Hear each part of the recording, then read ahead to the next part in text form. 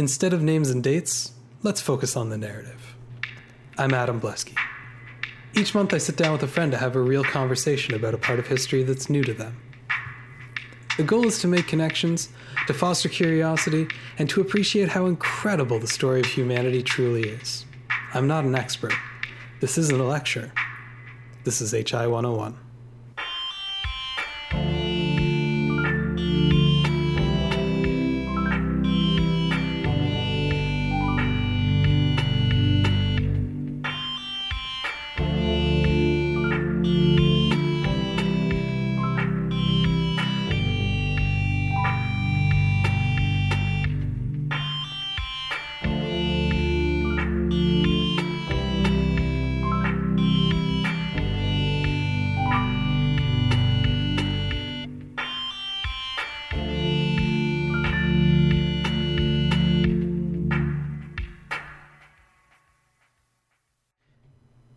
History often deals with massive events that have widespread effects like warfare, political revolution, or intellectual movements.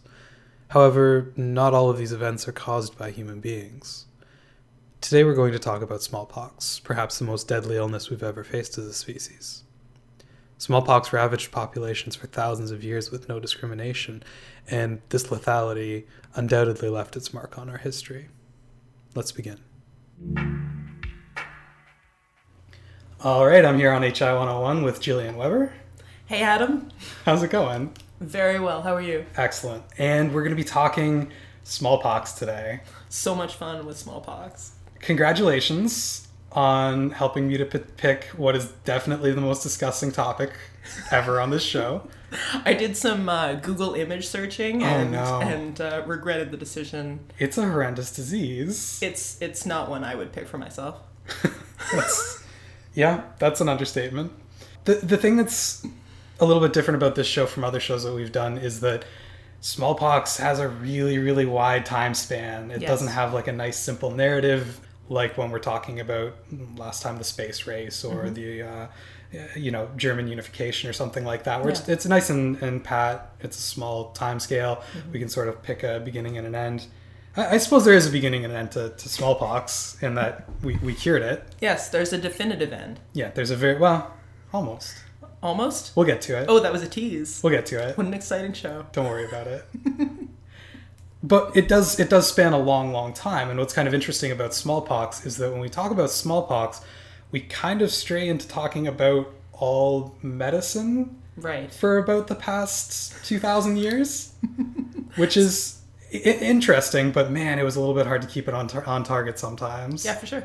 So we might as well get started with talking about what smallpox is. We were talking before we started recording. When I was growing up, I basically assumed it was like really bad chickenpox. I had chickenpox when you were a kid. Did you? I did. It kind of sucked for a couple weeks. You're all itchy. You got some spots. You got the pink lotion. Calamine lotion. Yeah. You got the bath. You got the exposure to other children. Did you do the whole My parents smallpox did. club thing? My parents did. There's smallpox club. Whoa, that's a different kind of club. Chickenpox club. They went with the chickenpox club. Yeah, I think I must have caught it at a babysitter's or something like that. Yeah. But it wasn't anything planned. There was no, let's give it to the entire... I think I was the facilitator. The itch of so many children is on your head. Sorry, other children of Jillian's social group. Oh, well. That is not the case at all. Smallpox is very, very different from chickenpox. Yes. It's really, really terrible. It's, it's a viral infection. It's the virus is called variola. We'll get back to why that's important later. It makes things a lot easier later. Okay. It is technically able to be transmitted airborne, but mostly it's through contact. So either from, and we're going to get right into this.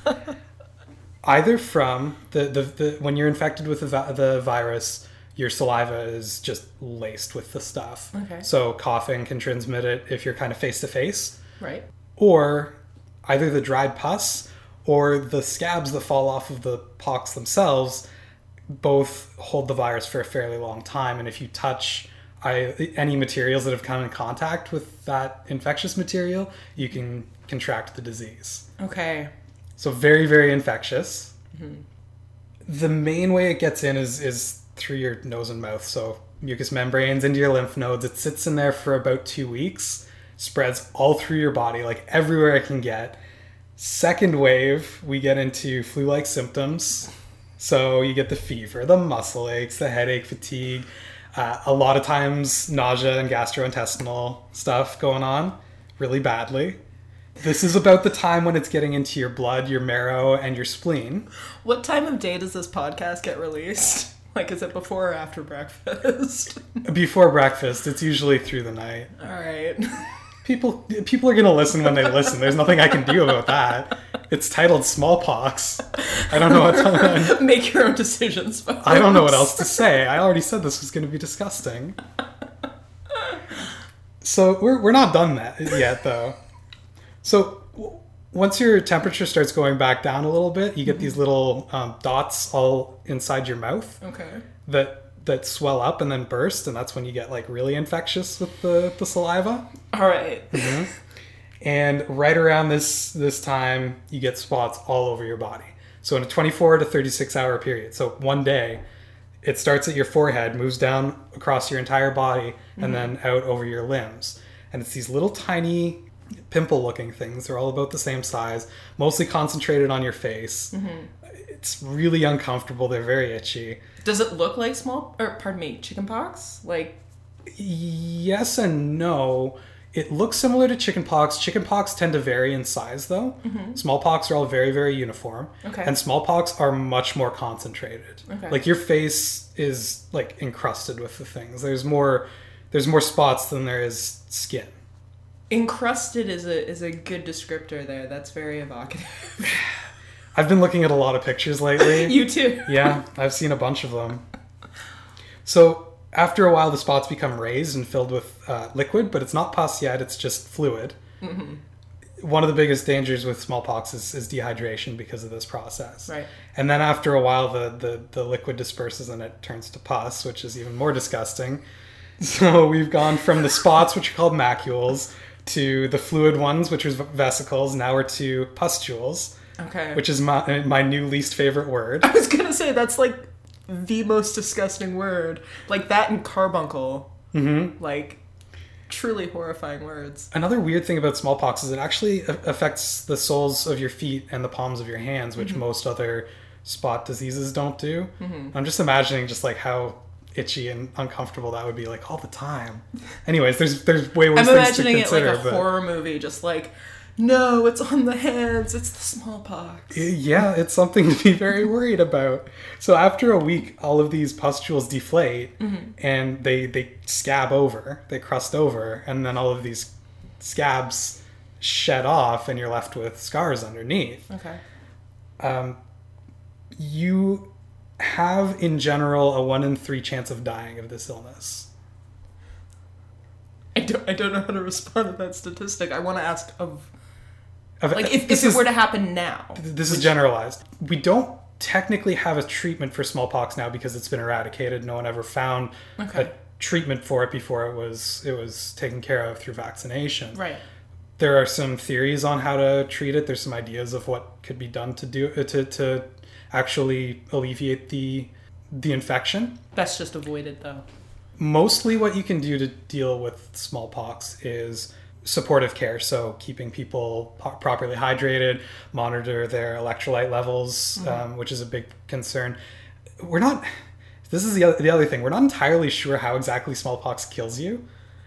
We're pretty sure that multiple organ failure is involved somehow, but we're not 100% sure. Mm-hmm. Again, it's been gone for a while, and we didn't really get that much testing in on it, and that's okay by me. Better just to get rid of it than to tinker. There's a 1 in 3 chance of dying. I mean, that's just generalized too. If you're a child and you get smallpox, your chances are much higher of dying, closer to 60%. And if you happen to get one of the more complicated forms of smallpox, like sometimes what can happen is the little bumps can sort of merge together into more of like a sheet. And if that form happens, you have something like an 80% chance of dying. Wow. There's a hemorrhagic form where basically you start bleeding underneath the pustules, and your basically for sure going to die if you get that one. It's a really terrible disease. Lives up to its name. There's a reason that smallpox features so prominently in our medical past, because there aren't many diseases that are this both this widespread and this horrific. For me, it's like I thought it was interesting when you said that as a child you thought of it as, you know, a worse form of chickenpox. For me, it's always just been a vague historical threat. Something like dropsy or something like that you don't exactly know what... Yeah, just like, you know, it would show up in a population and, you know, smallpox blankets and just eradicate. Mm-hmm. I mean, there was a time in the 18th century in Europe where you were virtually guaranteed to get smallpox. Mm-hmm. Just, you would get smallpox. Wow. You might be able to walk away without some scarring. Mm-hmm. It only scarred in about 60% of cases where people survived. You know, you see pictures of people in sort of Baroque era Europe with these powders and makeups caked onto their face. That's to hide smallpox scarring. Really? Yes. Well, I mean, fashion as well, but this is a functional form of fashion. Wow. They all were the word pockmarked comes from here. Interesting. Mm-hmm. It was called smallpox, by the way, to distinguish from the great pox, which was syphilis, which also formed big blobby pustules. Which was also not something you should Google image search. Oh boy. It's gruesome. But the pustules were much bigger, so great and small. That's really all it comes down to for the English name.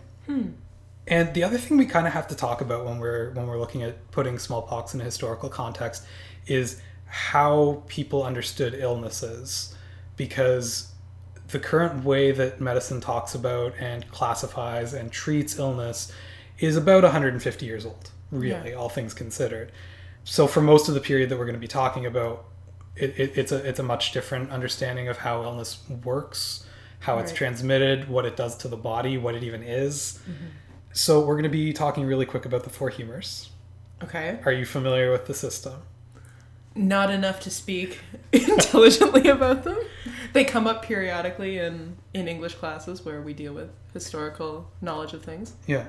Basically, there was this belief. It's been around probably several thousands of years. It probably began in Mesopotamia or in Egypt, but was really codified for the West in Greece about 400 BCE. Mm-hmm. Basically, what they believed was that the body had 4 vital fluids in it. Right. There's the blood, the phlegm, the yellow bile, and the black bile. Okay. Blood is obvious.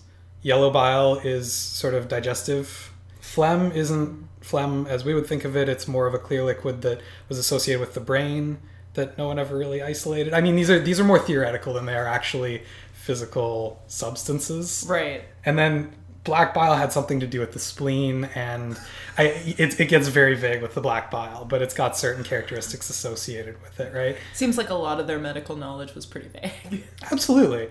And each of the humors had a temperature and a state associated with it, either hot or cold, and dry or wet. Mm-hmm. So blood was hot and wet, were its 2 characteristics. And each humor was associated with a certain organ. Right. So phlegm, as I said, was the brain. The black bile was spleen, blood was heart, and yellow bile was liver. Okay. And basically, this is conjecture on my part. I'm going to be completely honest about this. But basically what this gave them was some sort of framework, some sort of frame of reference for talking about their observations of how the human body interacted with mainly foods and things like that, because you're not really looking at pharmaceuticals or even minerals in a lot of cases here, but how those things affected the temperament of the human body, as well as how different diseases affected the human body. Mm-hmm. So you'd get things like different... When someone was ill, they would assume that one of the humors was out of balance. Yeah. And that they had to somehow fix this balance. Mm-hmm. What you would often get was, if they believed that blood was in excess, they would bleed the person, right? You've heard of bleeding. Yes. Blood is hot and wet. How many other diseases are hot and wet? Like a lot of them. Think of a fever. Like what's more hot and wet as a disease than like sweating through a fever? I can't think of a one. There you go. So if you were too hot and you were too wet, get rid of some blood. That's probably going to sort it out. Also, you get things like classification of foods in different categories. So I think really what happens here is that what temperature and what state is something like, I don't know, chamomile. What is it? You can't pick it, right? Like, so No. you make up what it seems to affect because you know that, I don't remember exactly, but say that trouble with sleep has something to do more with a phlegmatic response, maybe, which is wet and cold. If you're having trouble sleeping, not enough wet and cold, maybe chamomile is wet and cold. And I feel like a lot of those classifications sort of worked more along those lines than the thing itself. I mean, look at something like peppermint for digestive. Okay, well, digestive is hot and dry. Peppermint, I mean, it kind of feels cool in the mouth, but it's also kind of spicy. Is that hot or is that cold? This does not feel like a stable solution to medical problems. Strangely enough, it didn't often work. I mean, I'm all for peppermint tea, but sure, but I don't feel like they'd establish a solid system here. Well, I mean, a lot of the issue here is that they don't understand what disease is. We're a long way out from germ theory here, a really long way out. Interestingly enough, there are similar systems in Chinese medicine and in Indian medicine, Ayurvedic medicine. They all related to humors within the body that were related to fundamental elements, which is the same as the fire, earth, water that we get with the four humors. Yeah. And you usually got extra things in there, like with Chinese medicine, you had the yin yang. That were sort of governing how the substances were going to interact with the human body. So very similar medical systems. Something that was classified as being, tied to a fire element in Western medicine could very easily be a water element in Chinese medicine, and neither of them would really have any problems with that because at the end of the day, it's not some sort of mythical element that they're tied to. It's chemical reactions within the body, but biology is a little beyond them at this point, so let's give them a pass. The important thing here is that all three major civilization centers there are working on a very similar internal balance system of understanding of health. It is interesting that we've actually returned to a lot of that. Yeah, in terms of trying to balance. And a lot of that balance is looking back at these systems and kind of going, okay, well, what worked out of this, what didn't? Yeah. And it's nothing new. It's absolutely nothing new. The other thing that you need to know is that there were really three main methods of transmission of disease in sort of the classical systems of medicine. Okay. First off is a curse or magic. You got sick because either someone else cast a magic spell on you or you were being possessed by a demon. Right. Something along those lines. So you got a lot of cures that involved talismans, spells, prayers to deities. I mean, smallpox had its own god in a number of systems. I found 7 different smallpox gods. Some of them weren't specifically smallpox, but often diseases of like that general sort. A major one in Hinduism is Satala, who was the goddess of plagues, and she gave you smallpox, and you prayed to her, and she took it away again, which sounds like a really terrible arrangement to me personally, but I mean, you've got smallpox. What else are you going to do? Yeah. The second way you could get a disease was a contagion, which was something that was passed from sick person to sick person. And the idea was that there was some sort of poison or toxin that one sick person could introduce to another person. Okay. The same way that if you were to give them a dose of arsenic, they're going to die. It's the same thing. There was very little difference between that and giving someone typhoid fever or something like that. Just a very direct translation, right? That one tended to be best dealt with because there's sort of this person-to-person chain of cause and effect. Right. They could see the connections.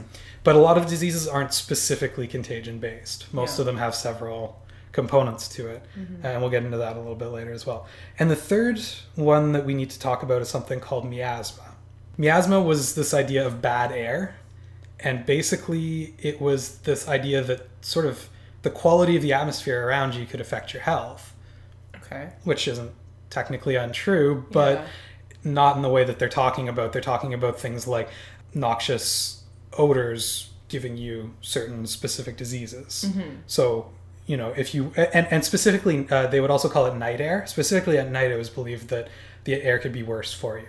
So walking by an open sewer grate at night could just straight up give you measles in their conception of miasma. So you got a lot of cures, and you'll still see it even in stuff in the 20th century where they'll prescribe fresh air to somebody as part of their cure. Yeah. The idea is to keep away from the miasma.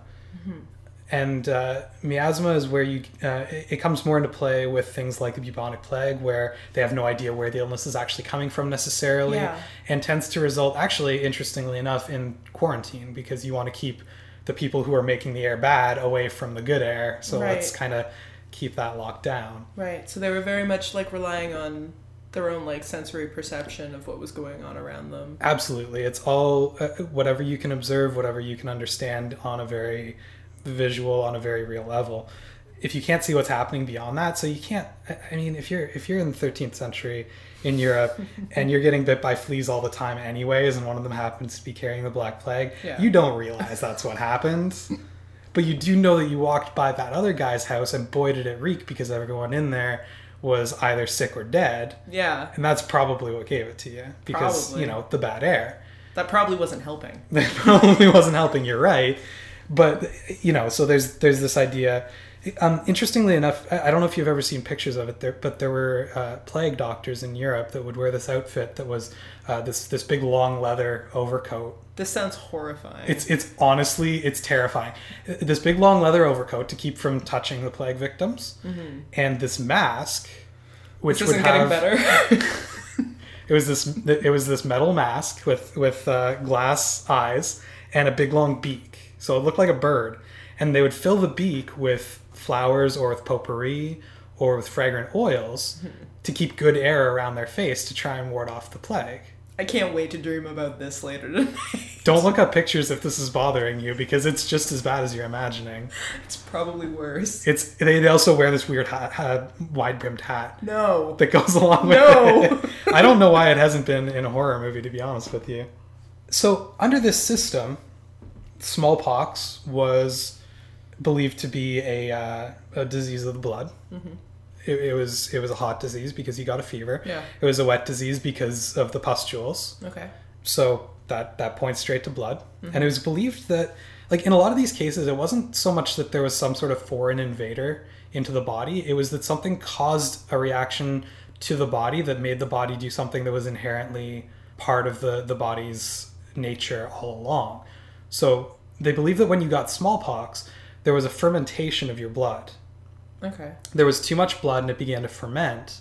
And this fermentation, because fermentation causes bubbles, the pox, and it causes fermentation can also the rising, right? Like the pustules would rise. Yeah.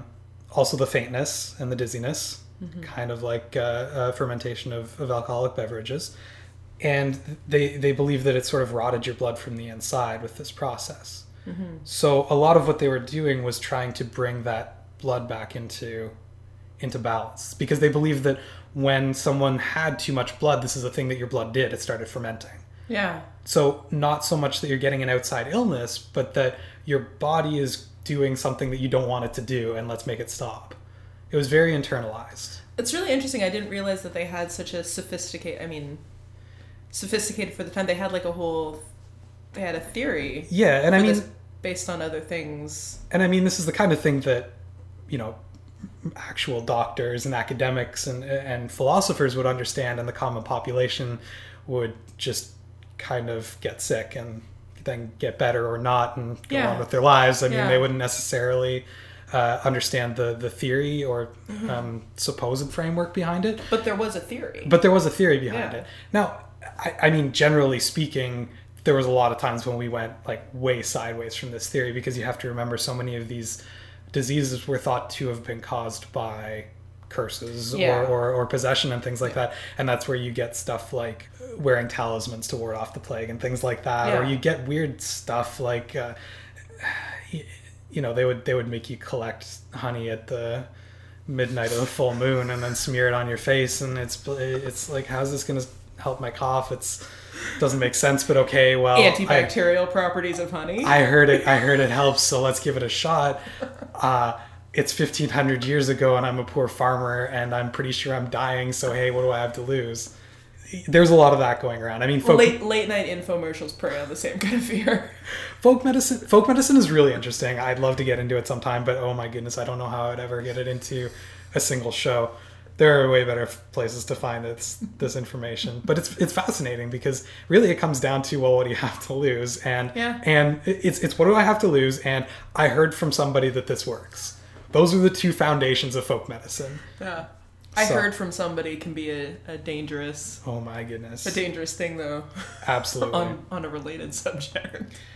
So the other issue with their understanding of disease that kind of comes up when talking about smallpox is that the idea of a discrete disease, because it's coming from within, the idea of a discrete disease doesn't really exist all that clearly in the historical record, because you get plagues. Yeah. It's just, there was a sickness. Lots and lots of people got sick. And if you get lucky, they might describe some of the symptoms that they got, maybe. If you get lucky. Well, I mean, in terms of if you're trying to narrow down what illness it was that they actually had. I mean, to this day, there's still argument over what the Black Plague was exactly. Really? Yeah. I mean, we're pretty sure what's going on, but there are also historical accounts, like contemporary historical accounts of the Black Plague, that the symptoms and the progression of the disease and all of this don't really match with what we know today as a bubonic plague. And people are still trying to really rectify. I mean, I saw an article last week on a new theory of how the plague got into Europe, because the common story of rats to fleas to people doesn't always quite work properly. And I don't know, there's this theory about gerbils. I'm not even making that up. They thought that gerbils might be the culprit. So we've moved from blaming rats to blaming gerbils. This guy could be completely wrong. You never know. You never know. But the point is that it's still up for debate. Yeah. There's still a discussion about this. And there's nothing wrong with that. I mean, in history, when things are uncertain, and especially in science, it's really important to kind of question things, and that's the only way you're really going to move towards a better understanding, is to actually test these things out. But absolutely, man, if we don't know what the Black Plague was, and somebody writes down an account that's 2,000 years old and says that there was this huge illness and many fell dead and there were spots all over them, and that's all you have to go on. Was that measles? Was that Black Plague? Was that not the plague? They would. Was that why are we storing our bodies in the drinking water? Yeah. Well, yeah. Is it measles? Is it a pox virus? Is it there's so many things that it could be. We just don't know. Yeah. So the final thing to remember when we're talking about illness historically is that hygiene is not a priority here. No. Smelling good is a priority because of the miasma. You don't want bad smells. But I mean, for a lot of the time that we're talking here, indoor sewage or indoor plumbing isn't really a big concern. Yeah, bucket out the window. Street cleanliness, not a big thing. Personal hygiene, not top priority. If you're going to pick a time to live. How about one with hot showers? Just throwing that out there. I'm for it. So, when we're talking about I bring most of this stuff up because we're going to be talking about smallpox, and there's going to be times when we're talking about it where you go, what are you guys doing? Like, don't you know better? And it's really important to remember that no, they don't. They did not know better. They really don't. Medicine, again, we figured out germ theory. Like, it got written down by an actual doctor in 1854. Yeah. That's not long enough ago. Yeah, those Purell dispensers on the wall. That's a real new idea. That's a new thing. So, when these people are dealing with smallpox, they're just getting sick and they're dying in huge numbers, and they have no idea why, and they have no idea how to stop it. That must be terrifying. I can't imagine anything scarier. So now that we've got some groundwork laid out for smallpox, let's take a quick break, and when we come back, we'll look into some of the earliest accounts that we have of smallpox coming up. Yay.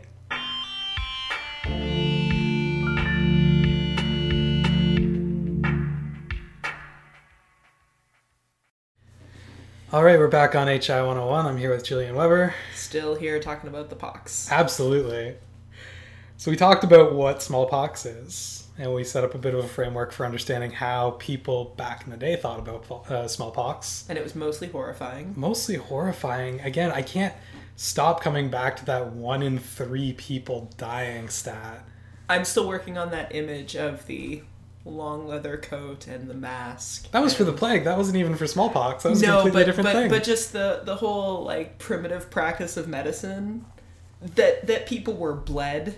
Fun fact about those plague doctors, most of them... I bet this won't be fun. Most of them weren't real doctors, or were really bad doctors who couldn't get a better job, or were new doctors who hadn't managed to get a practice anywhere else, or just weren't doctors at all. This is the first and last medical history podcast you do, I feel. Why? Because I've got so many fun facts like this one?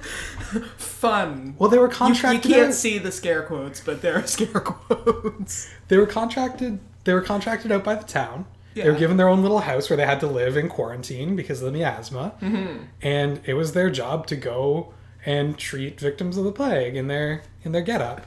They were like a garbage man or something, hired by the town to go and deal with it and make the call on like whether or not to quarantine a home, right. Whether or not to give supportive care to people with the plague, whether or not to go, this one's not gonna make it, everybody stay away. This one's a goner.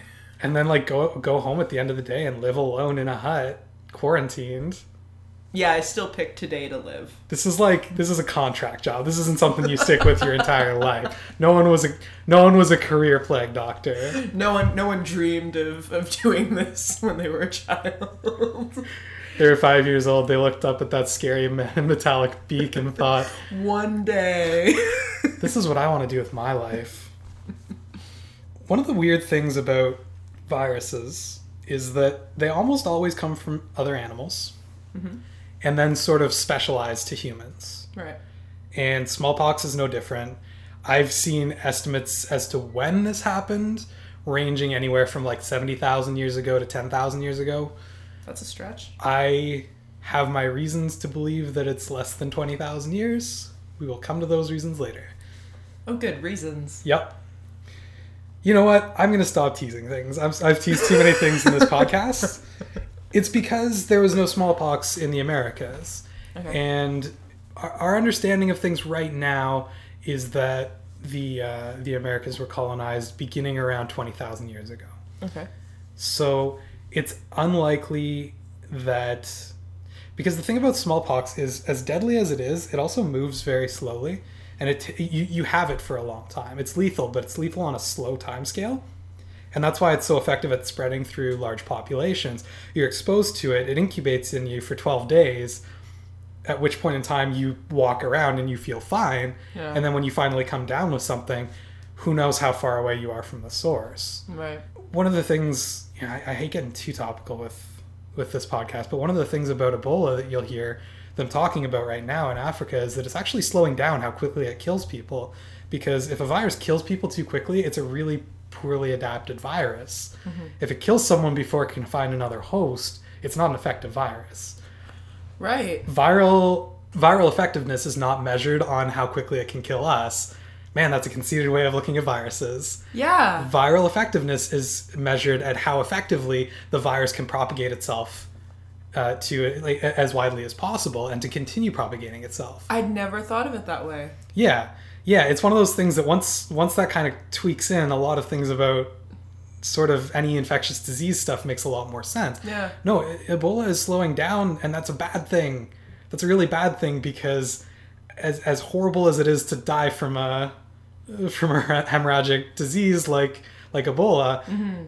when it kills quickly, it doesn't give you time to walk around and spread it around to a whole bunch of other people. Yeah. It tends to stay in a fairly small area. Mm-hmm. Smallpox gives you this opportunity to a good 2-week travel period before it even starts kicking in, which allows it to spread geographically fairly widely. Right.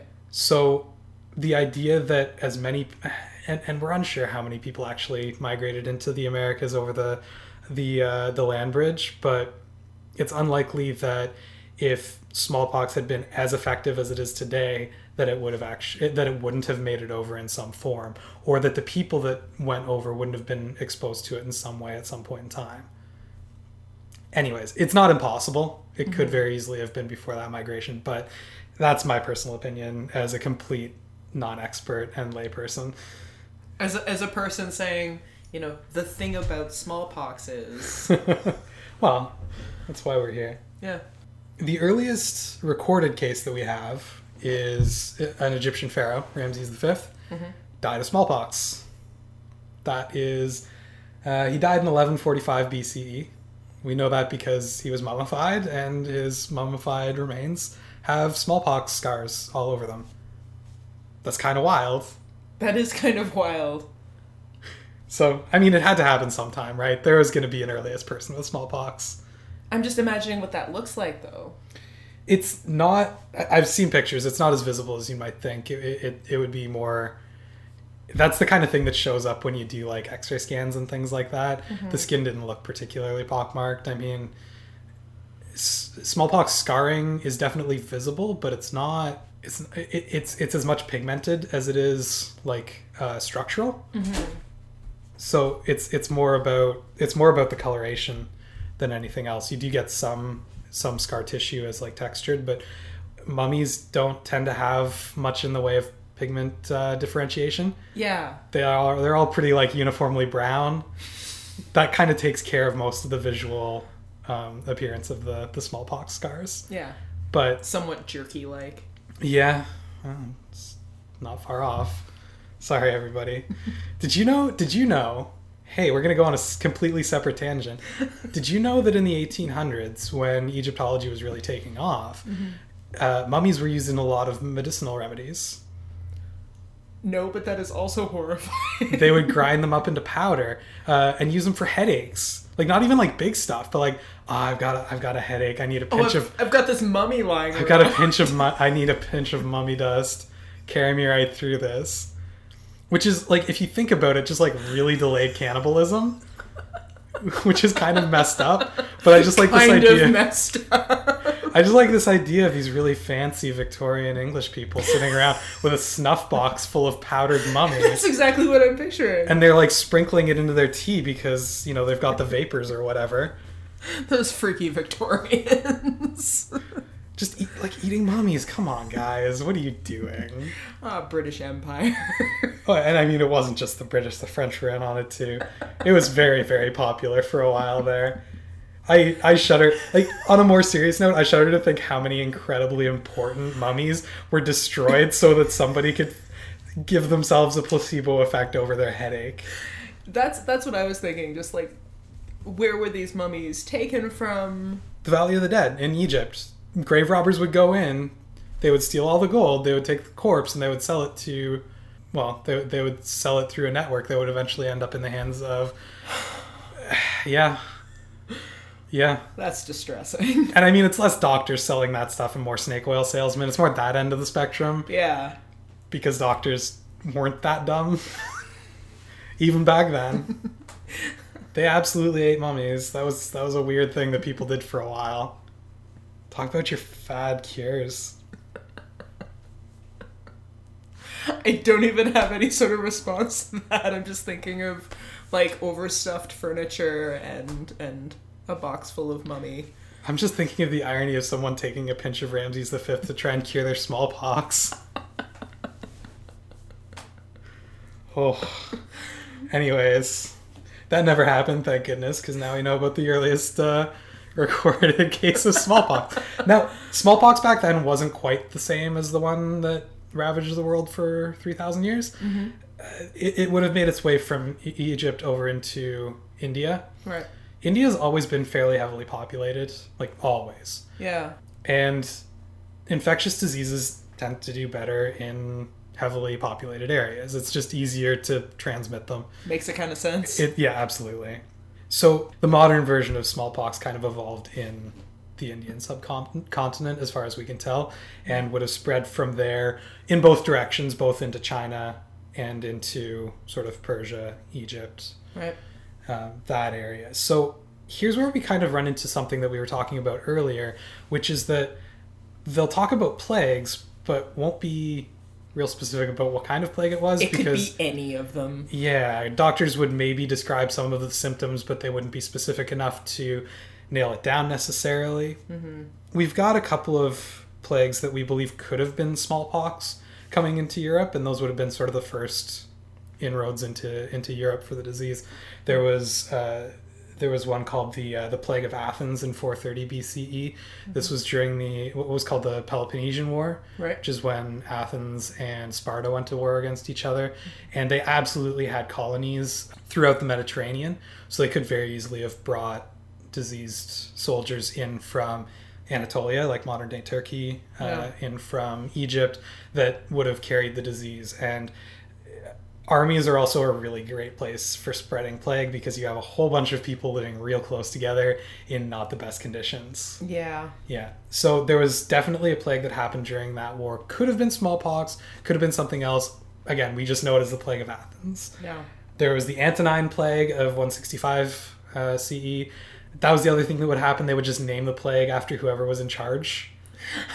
That year, the Antonine Plague was, and then there was a plague of Cyprian in 251 CE. Again, Cyprian would have been the Roman emperor at the time. That's how you want to be immortalized, right? Yeah. It's like, oh great, the Obaman Plague of 2015. Great, thanks.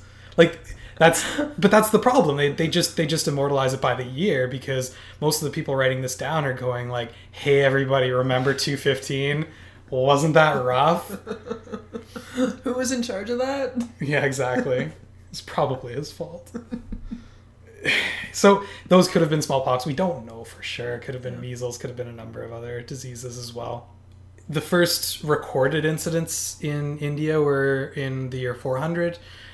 Probably smallpox. Again, we're not entirely sure. We know it was there for a lot longer than that because of archaeological records, like studying burial sites and things like that. But that's the first one that was actually recorded by medical professionals. So it's kind of like starting to show up here and there. It kind of pops up and then goes away again. Yeah. A lot of what's probably happening here is that smallpox was probably killing too fast.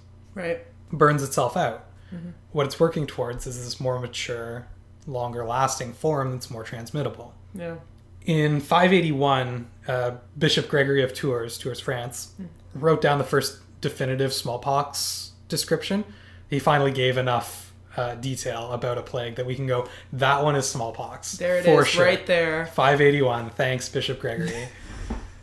And it's helpful to have this information because it's helpful to look back to the source and to the migration and to the evolution patterns of these viruses when trying to understand where they came from, how they work, because they have family trees just like any other animal or plant or fungus. They group together. They have family traits that are useful to understand and to know.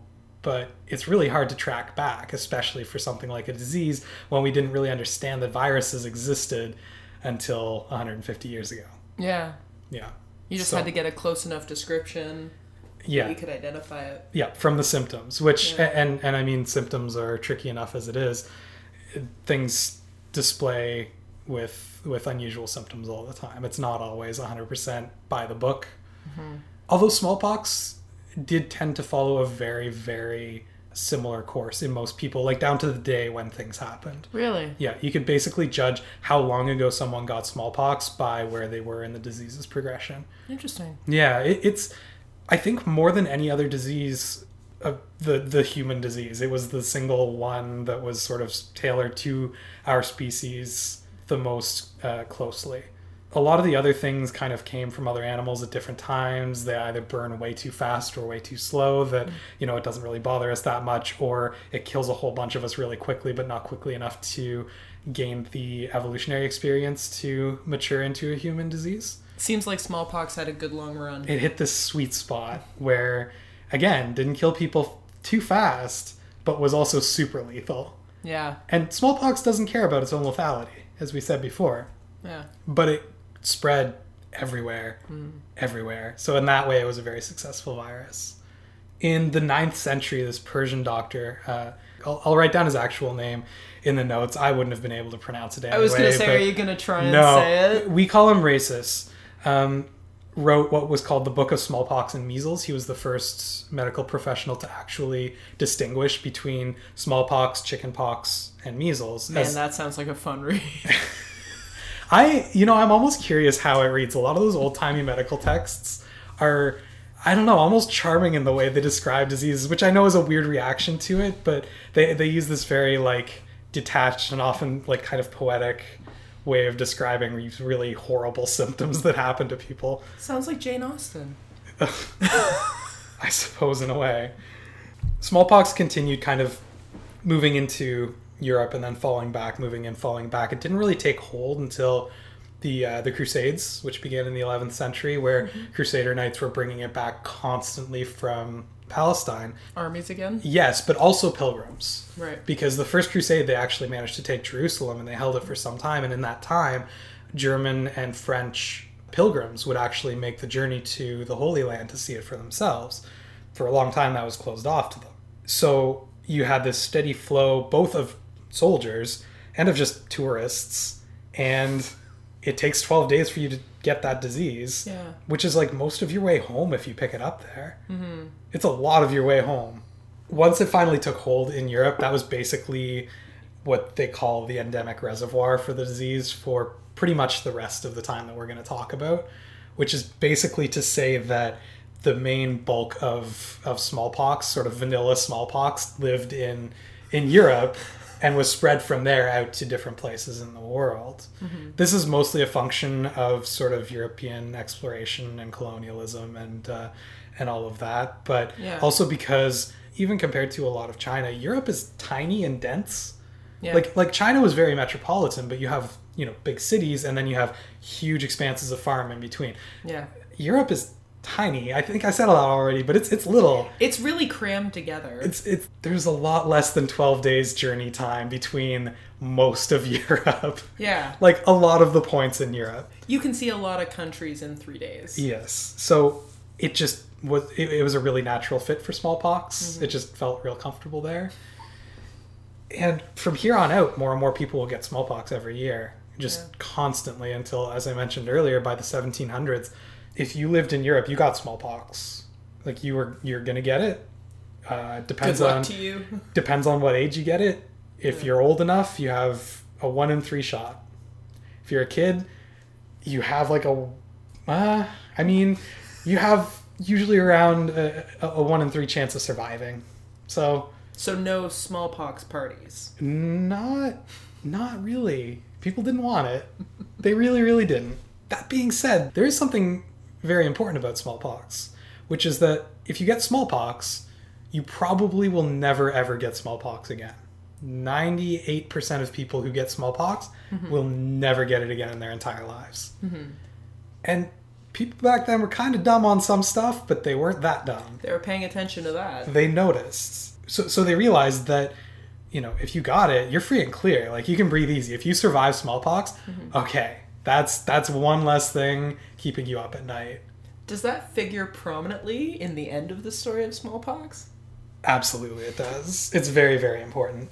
There are other things that become really important in wiping out smallpox, but that's coming into the story actually very shortly.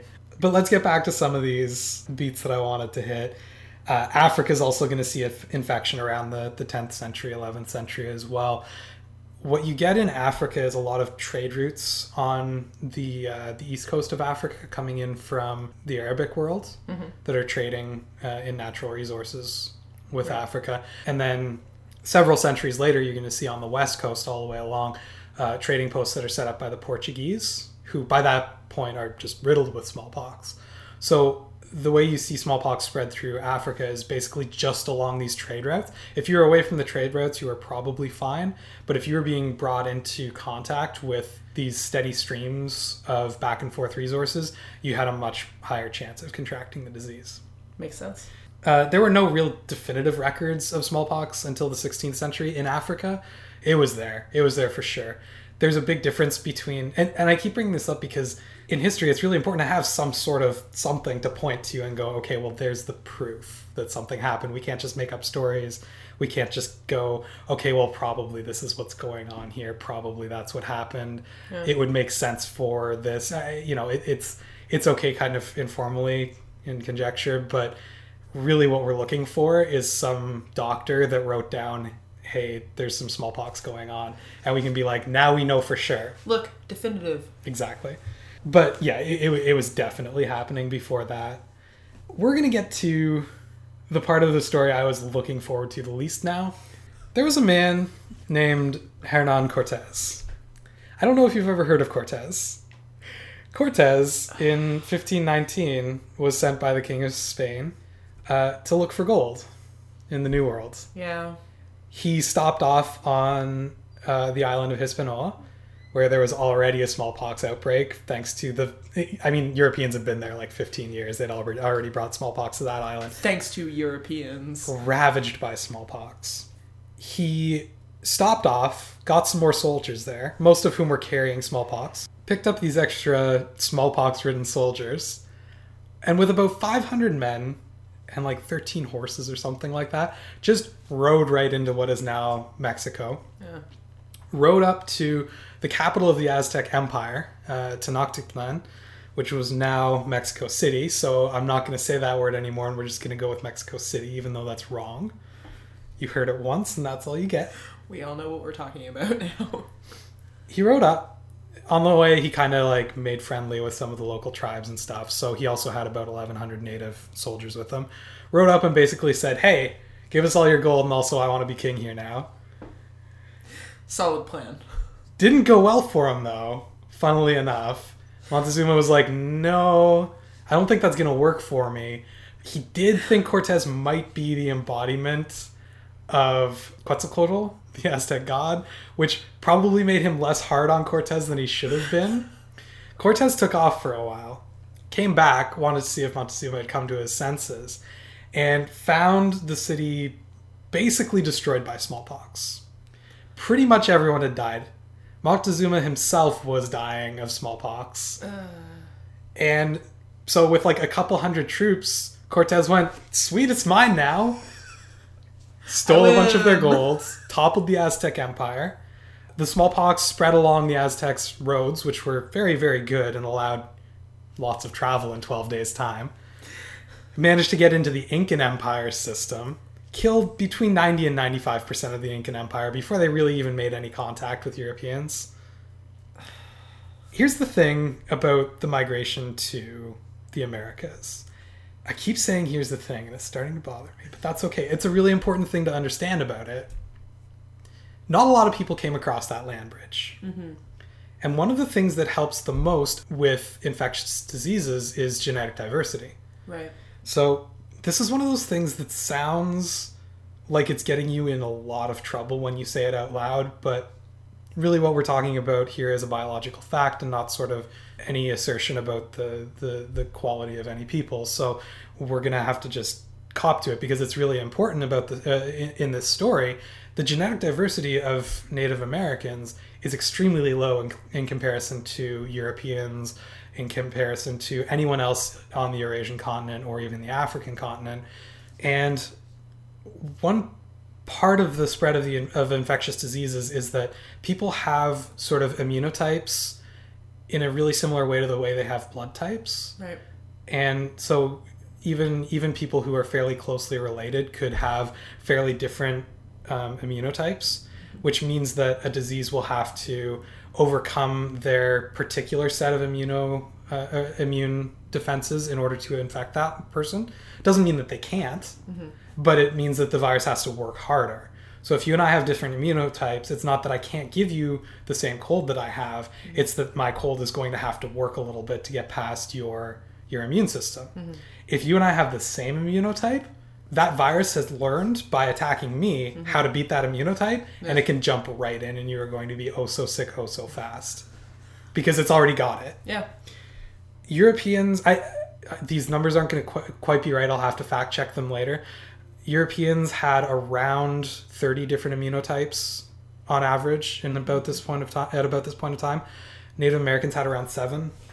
That doesn't bode well at all. Already makes it, even for simple diseases, makes it a lot easier for diseases to move very quickly through a population. Mm-hmm. That and Native Americans hadn't been dealing with smallpox for the last in some cases on the Eurasian continent, 1,000 years. I mean, even in Europe, they've been looking at this for 500 years. The evolution of a disease works two ways. One, the virus itself learns how to better spread itself through a population, but the human population also adapts through selective pressure. People who are more susceptible to dying from a disease are going to die first before they have the chance to reproduce.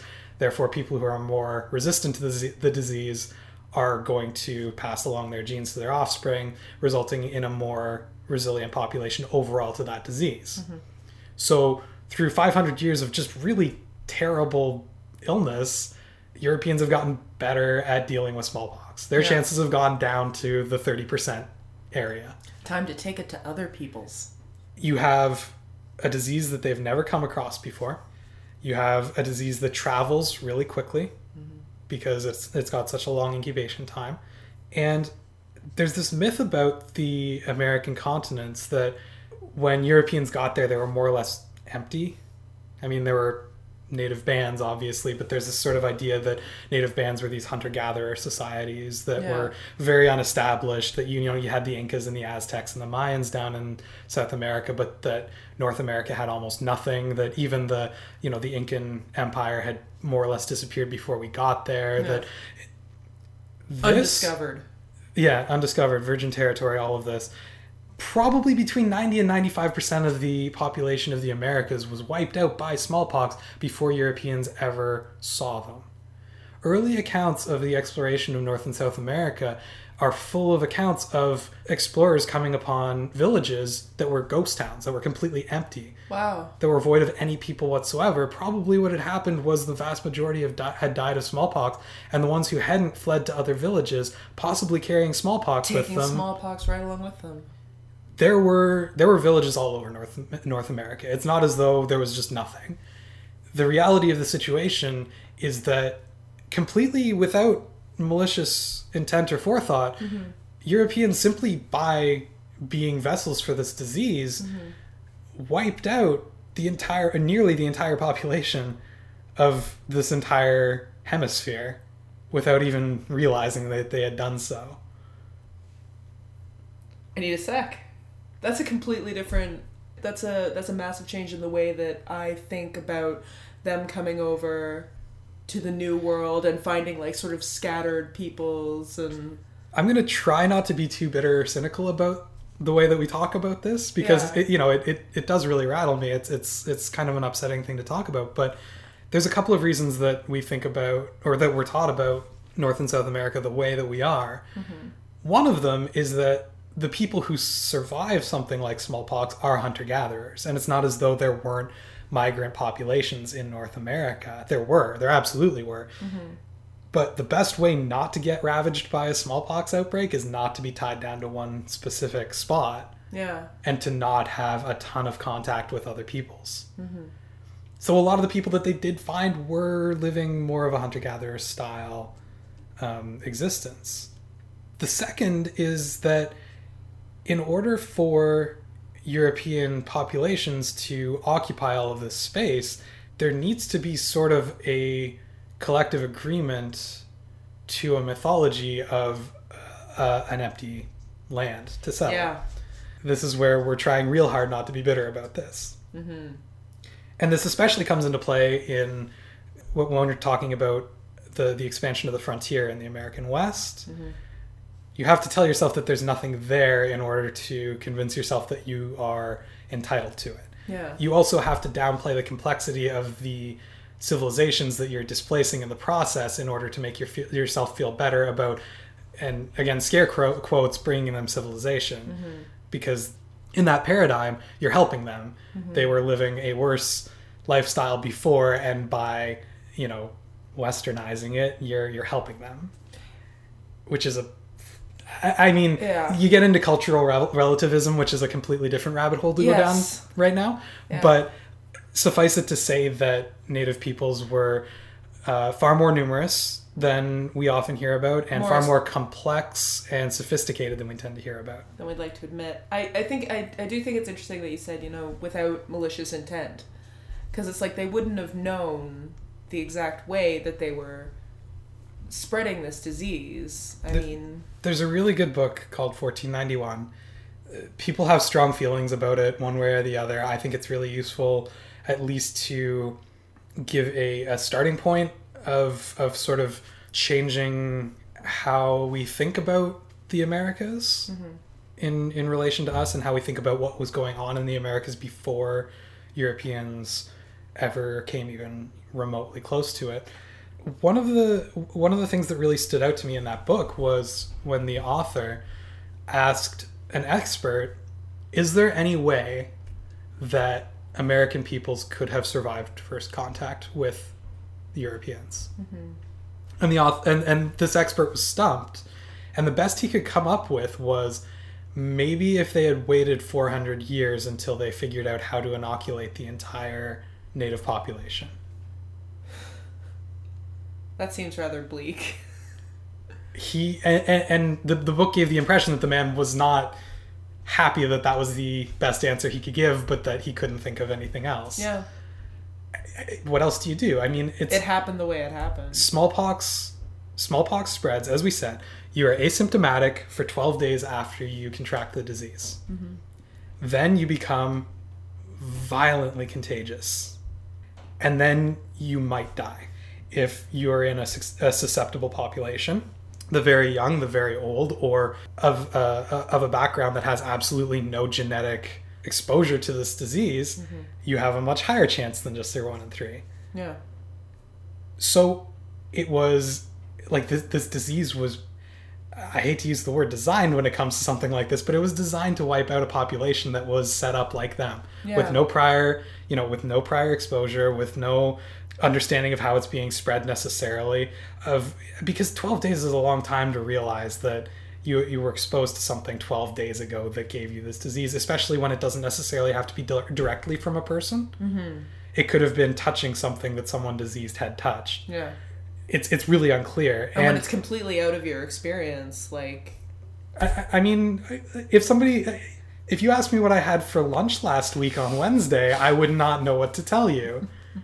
Let alone trying to remember if I had touched infected material almost 2 weeks ago. Yeah. Who isn't going to shrug their shoulders at that? I've seen enough episodes of House to know that could be a very confusing process to narrow that down. Almost impossible. Yeah. I think it's interesting when we first started talking, my perception of smallpox was of just this vague historical threat.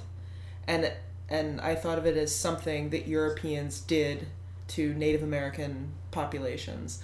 But I realized that I was still, within that narrative that we tell ourselves about that it was a very sparsely populated area. Yeah, and it's really difficult to...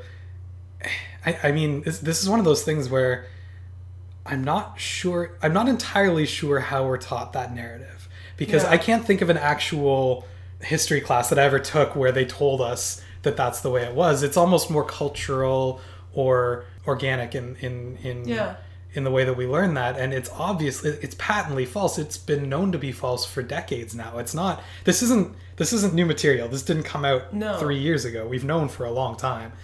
And I've never heard it described that way. I think of our heritage moments. I love those, where I learn all my history before this podcast, and just people sort of trudging through wilderness and coming upon... That's because it was wilderness, because everyone had died. I hate to be... This just got dark. I mean, I know, and it's rough. It's a bit of a shock the first time you come across that statistic, but like saying 90 to 95%, that's not I'm not reaching for the most outrageous number that I can find. There is solid agreement across the board that that's how many people were killed. It's just such a massive paradigm shift. Yep. And I find it interesting that you're saying that this is not new information. Decades old. What's more, why did I not have that image in my head of North America until now? Yeah, and what's more is that it's not that it's not that we got here, thought, okay, well, this is all open, and then only discovered in the 1970s what had really happened. We got here, went, wait, what's going on? Why am I finding ghost towns? Did some digging around, figured out what had happened, understood that, and lived with that for centuries, and then underwent a fairly widespread cultural cover-up of what had actually happened until we got to this narrative of the wild frontier, of this empty expanse, kind of in a lot of ways for the peace of mind of our culture, which is super messed up. I mean, there were people that were owning up to this throughout the 17th century, 18th century. It's really only in the 19th century that you see this big push away towards the open continent. Because I had a vague idea that, you know, Europeans brought over smallpox, but I had no idea that it decimated an entire population the way it did. Yep. Let's talk about a couple more specifics just to keep on track a little bit, if nothing else. Yeah. The Plymouth gobsmacked a little bit. I completely understand. I mean, I would be lying if I said I wasn't kind of expecting that out of this section. It's part of the reason I was excited to talk about smallpox, is because, like, I mean, it's reflect on that sentence. No, but I stand by it. I was excited to talk about it because I think that it's really important to understand how there are forces that act on our story as humanity that are, you know, not just this king said that and that king got mad at the other one and we all went and fought it out until we felt better about ourselves. That's one big way that history has been shaped. But this is another one where if we wanted to play what if, you know, playing around with smallpox changes things on such a huge level that you can't even begin to speculate, you know, what would it have been like if the native population was immune to smallpox? What if smallpox hadn't been brought over in the first place? What if we hadn't made contact with North America until after the vaccine was created? These are, like... Wow. I'm only saying that stuff to highlight how much of a difference it makes that smallpox was brought to the Americas at the time that it was. Not because necessarily going down those roads is going to bring us anything valuable. No, it's remarkable. The Plymouth, Massachusetts colony, you know, the Pilgrims and the first Thanksgiving and all that good stuff. Yeah. In 1633. Probably not as charming as the paintings depict. I that's the impression that I've got, so I've been told. 1633. By 1636, smallpox had basically spread from Massachusetts up to where we are now, like the Ontario, like the Grand River Valley area, into Iroquois territory. Just, again, massive deaths. That's better known because there were English Puritan settlers there going, what's going on here?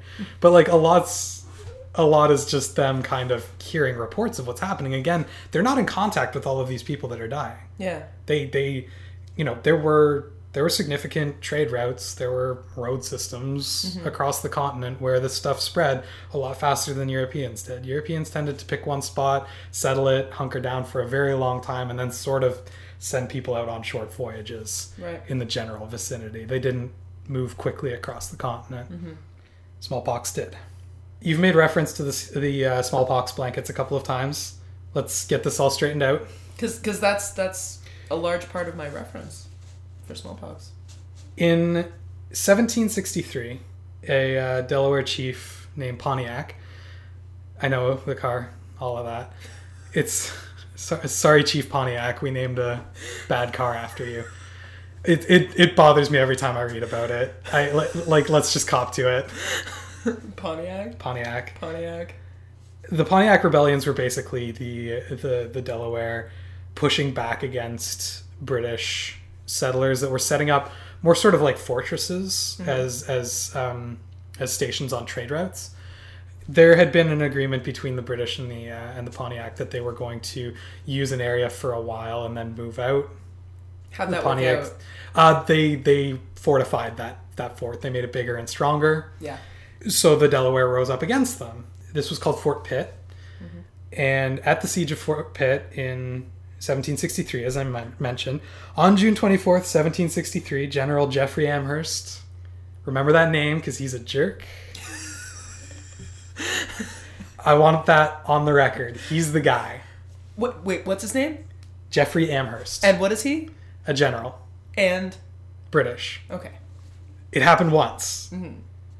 Jeffrey Amherst was like, these Delaware ain't no thing. Mm-hmm. I'm going to take care of them oh so quickly. Mm-hmm. Not a problem. The Delaware show up and he's like, oh, these guys are good. Mm-hmm. They're real good at fighting and stuff. This siege is taking a long time. So he decided, hey, how about we send some blankets from the smallpox ward out as like a peace offering to these warriors? And his superior agreed to this. By the time he had agreed, Amherst had already sent 2 blankets and a handkerchief out that had been in the smallpox ward and they knew had been infected with smallpox. They knew this. It was taken from the smallpox ward. People with smallpox had been shedding flakes of smallpox scabs on them. That's how you get smallpox. Mm. And they sent them out to the Delaware, and the Delaware took them. Things to note about this story. Number 1, this happened once, and it was Jeffrey Amherst. Amherst. That's the guy. The jerk. Mm-hmm. Okay. Number 2, we don't even know if it actually infected anybody. Mm-hmm. There was already smallpox amongst the Delaware at that point. There was no marked increase in smallpox. The 2 leaders, the 2 Delaware leaders of that siege, neither of them got smallpox. Mm-hmm. So I don't say that to excuse the fact that they sent smallpox blankets out in the guise of peace offerings, but there's a good chance that it didn't even do anything. Mm-hmm. We just don't know for sure. Mm-hmm. The timing of the smallpox outbreak amongst the Delaware doesn't really line up because, as I said earlier, smallpox kind of follows a fairly level timeline. Mm-hmm. Doesn't really line up to show that the blankets had a huge impact. Mm-hmm. That's the smallpox blankets. That's it. That's all. Mm-hmm. That trope is that's it. It all stems from this guy. Mm-hmm. And that's it. Mm-hmm. Smallpox was not regularly used as biological warfare against native peoples. Not maliciously. Like, not with intent. Not with intent. And yeah. I think that's the distinction between biological warfare and, say, pandemic. But Can I ask a question? Yeah, absolutely. They had it figured out that objects could be infected at this point. Yes. Okay. Yes, absolutely. They were well aware that of those blankets. They knew that that if someone was to touch those blankets, mm-hmm. they stood a very good chance of catching smallpox. Yeah. They knew that those were infectious. Okay. I mean, I guess I was trying to clear up the timeline in terms of like when they figured out like how this disease was spreading and airborne, face to face contact, saliva. They knew that objects could be infected at this point. Yes, absolutely. Because this is 1763 that we're talking about. Mm-hmm. I more or less want to end things around here. We're just about wrapping up for this particular episode. We're going to jump back in the timeline a little bit when we start next time. Okay. By 1763, they knew that material from the scabs of smallpox would give someone else smallpox. Okay. So this was done with full intent, with full understanding of what they were doing. The siege was going on too long. They were trying to kill some of their enemy with smallpox. Nice. Yep. General Jeffrey Amherst, real stand-up guy. Remember that name. I should stop talking about Jeffrey Amherst now. What was his name? Jeffrey Amherst. Right. Outbreaks continued to ravage Native Americans completely disproportionately for like 200 years after European contact. Mm-hmm. Like this didn't ever really go away. There was the initial plague that killed like most of the population, but even after that, if you were of native descent, getting smallpox was closer to 60 or 70% chance of death rather than the 1 in 3 chance. Makes sense. Like a 1 in 3 chance still really sucks. Like I keep saying that as though it's better. It's not. No. It's real bad. Yeah. You don't want smallpox. Best avoided. By the 1700s, which is kind of where we've gotten up to now, every 7th Russian child died of smallpox. 1 in 7 children. If you had a child, 1 in 7 chance. Wow. Like that's massive. Significant. It's significant. About 400,000 people a year died in Europe. Smallpox was a big deal. Yeah. It killed 5 reigning monarchs in the 1700s. it wasn't a disease of the poor. It wasn't a matter of hygiene. It wasn't a matter of quality of medical care. It was a way of life. It could be argued. Everybody got smallpox, and it doesn't matter who you are. You're probably going to get smallpox, and it doesn't matter who you are. You've got a good chance of dying. It's a brutal, brutal disease. So, I mean, I feel like we spent a lot of time going back over that point, but I think it's really important to understand because we have no concept of smallpox. No. A lot like you, I thought it was just an old-timey disease that people got, and you hear about it ravaging populations, but how is that different than any other plague, really? And it's like, no, this is so incredibly significant that this disease looms larger in history than like to admit. Than so many individuals, than so many civilizations, really. Mm-hmm. Because it doesn't discriminate in any way. No. You get smallpox, you might die. It's simple as that. I think we're just going to end this one just like on a complete downer. So I was going to say there's really no optimistic segue there, is there? Well, because what we're going to do is next time what I want to do is just start completely in the pits. Yeah. And we're going to go all upswing because we know the ending here. Smallpox is gone. There's no more smallpox. Yeah. This is gonna turn out okay. Are you sure? Just remember. I'm sad now, Adam. It'll be all right. Smallpox is gonna go away. But for today, I just want to end on really. I really want to hammer home just how bad smallpox was. Yeah. It essentially depopulated an entire hemisphere. It was killing hundreds of thousands a year. There was no stopping this disease. The Black Plague was big because it hit hard, it hit fast, it killed a lot of people really quickly, but it burns itself out. It sure has a reputation. It has a huge reputation. Whereas smallpox is so much more vague to us. The reason is because when the plague shows up, it's an event, it's an experience, it's notable. You write it down as a plague year. Mm-hmm. Smallpox is always there. Yeah. It was to the point where people thought that smallpox was just a thing that happened to human beings. Sounds like it was for quite some time. Like going gray. Like losing your teeth. Smallpox was just another thing that happened. And that's how bad it was. It was so bad that they couldn't even conceive of the idea of a world without smallpox. That sounds like a perfect place to end. All right, well, let's end it there. And next time we'll try and be a little bit less of a downer about smallpox. It's difficult to overstate just how terrible smallpox was. But because the virus was so uniquely deadly, it also became one of the earliest targets of medical treatment and prevention. Next time on HI 101, we'll talk about the process of making smallpox the first disease to ever be completely eradicated, from the first crude steps of protection to a final concerted global effort. That episode will be up March 15th. As the format of this show inevitably leads to factual errors, I encourage you to visit hi101.ca and check out the corrections posted there. That's hi101.ca. If there are any errors I haven't addressed there, please let me know and I'll add them to the notes. And remember, HI 101 is a broad introduction. If the subject we've discussed today has caught your attention, I encourage you to look for more information. It only gets better from here. I'm Adam Blesky, and this has been HI 101.